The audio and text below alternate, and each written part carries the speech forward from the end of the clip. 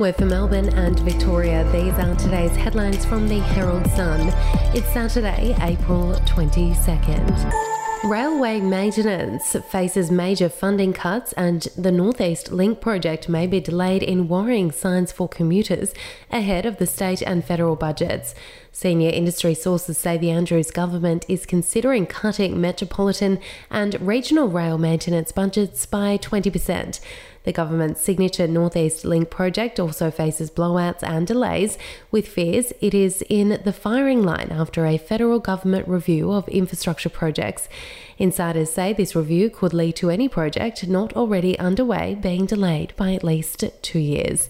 If you would like to read more on that story today, you can take out a subscription to the Herald Sun at heraldsun.com.au or download the app from the App Store. The driver accused of causing the worst crash on Victorian roads in more than a decade potentially had cannabis in his system and was clocked speeding just minutes before 5 people died in a catastrophic head-on collision. A dejected Christopher Dionidas, 29, of Doncaster, stood silently at Shepparton Magistrates Court during a brief hearing on Friday afternoon, where he was granted bail on strict conditions, including that he not drive a car. He was charged with 5 counts of dangerous driving causing death. Each count carries a maximum 10-year jail sentence. Police allege the 29-year-old was behind the wheel of his Mercedes C250 when he failed to give way at the intersection of Murray Valley Highway and Labuan Road at Strathmerton on Thursday afternoon. His car then clipped a Nissan Navara, which spun and rolled into the path of an oncoming milk tanker. The truck crushed the Nissan beyond recognition. All 5 occupants, a local driver in her 60s, and 4 young overseas abattoir workers and a dog died. We'll be back after this. News doesn't have to be boring. The Brits have given Prince Harry a new nickname after yet another tell-all interview. Oh God, is it the Ginger Whinger? Let the team at news.com.au get you up to speed each day with their podcast, From the Newsroom. A couple were busted joining the Mile High Club. Well, I guess they can't play Virgin anymore. Politics, sport, red carpets, royals. Get all the goss in just a few minutes. Follow From the Newsroom wherever you get your podcasts from. Another Victorian home builder has gone into administration with properties under construction to be put on hold for 5 weeks.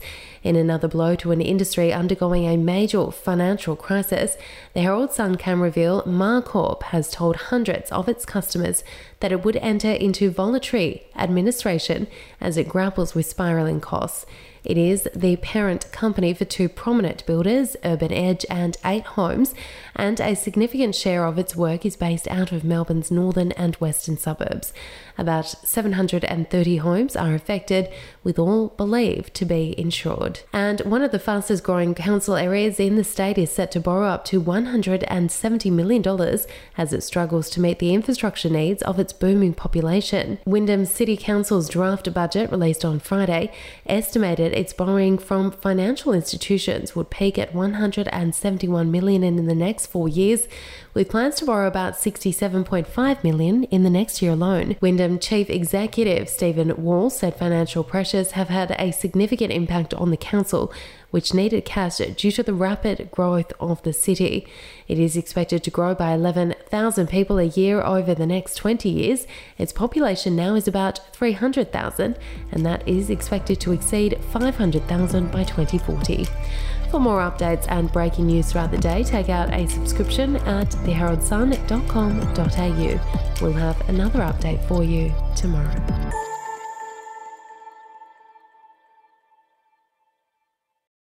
I'm Andrew Rule, the host of the podcast A Life and Crimes. Here are some of the things that we've been talking about the last few weeks.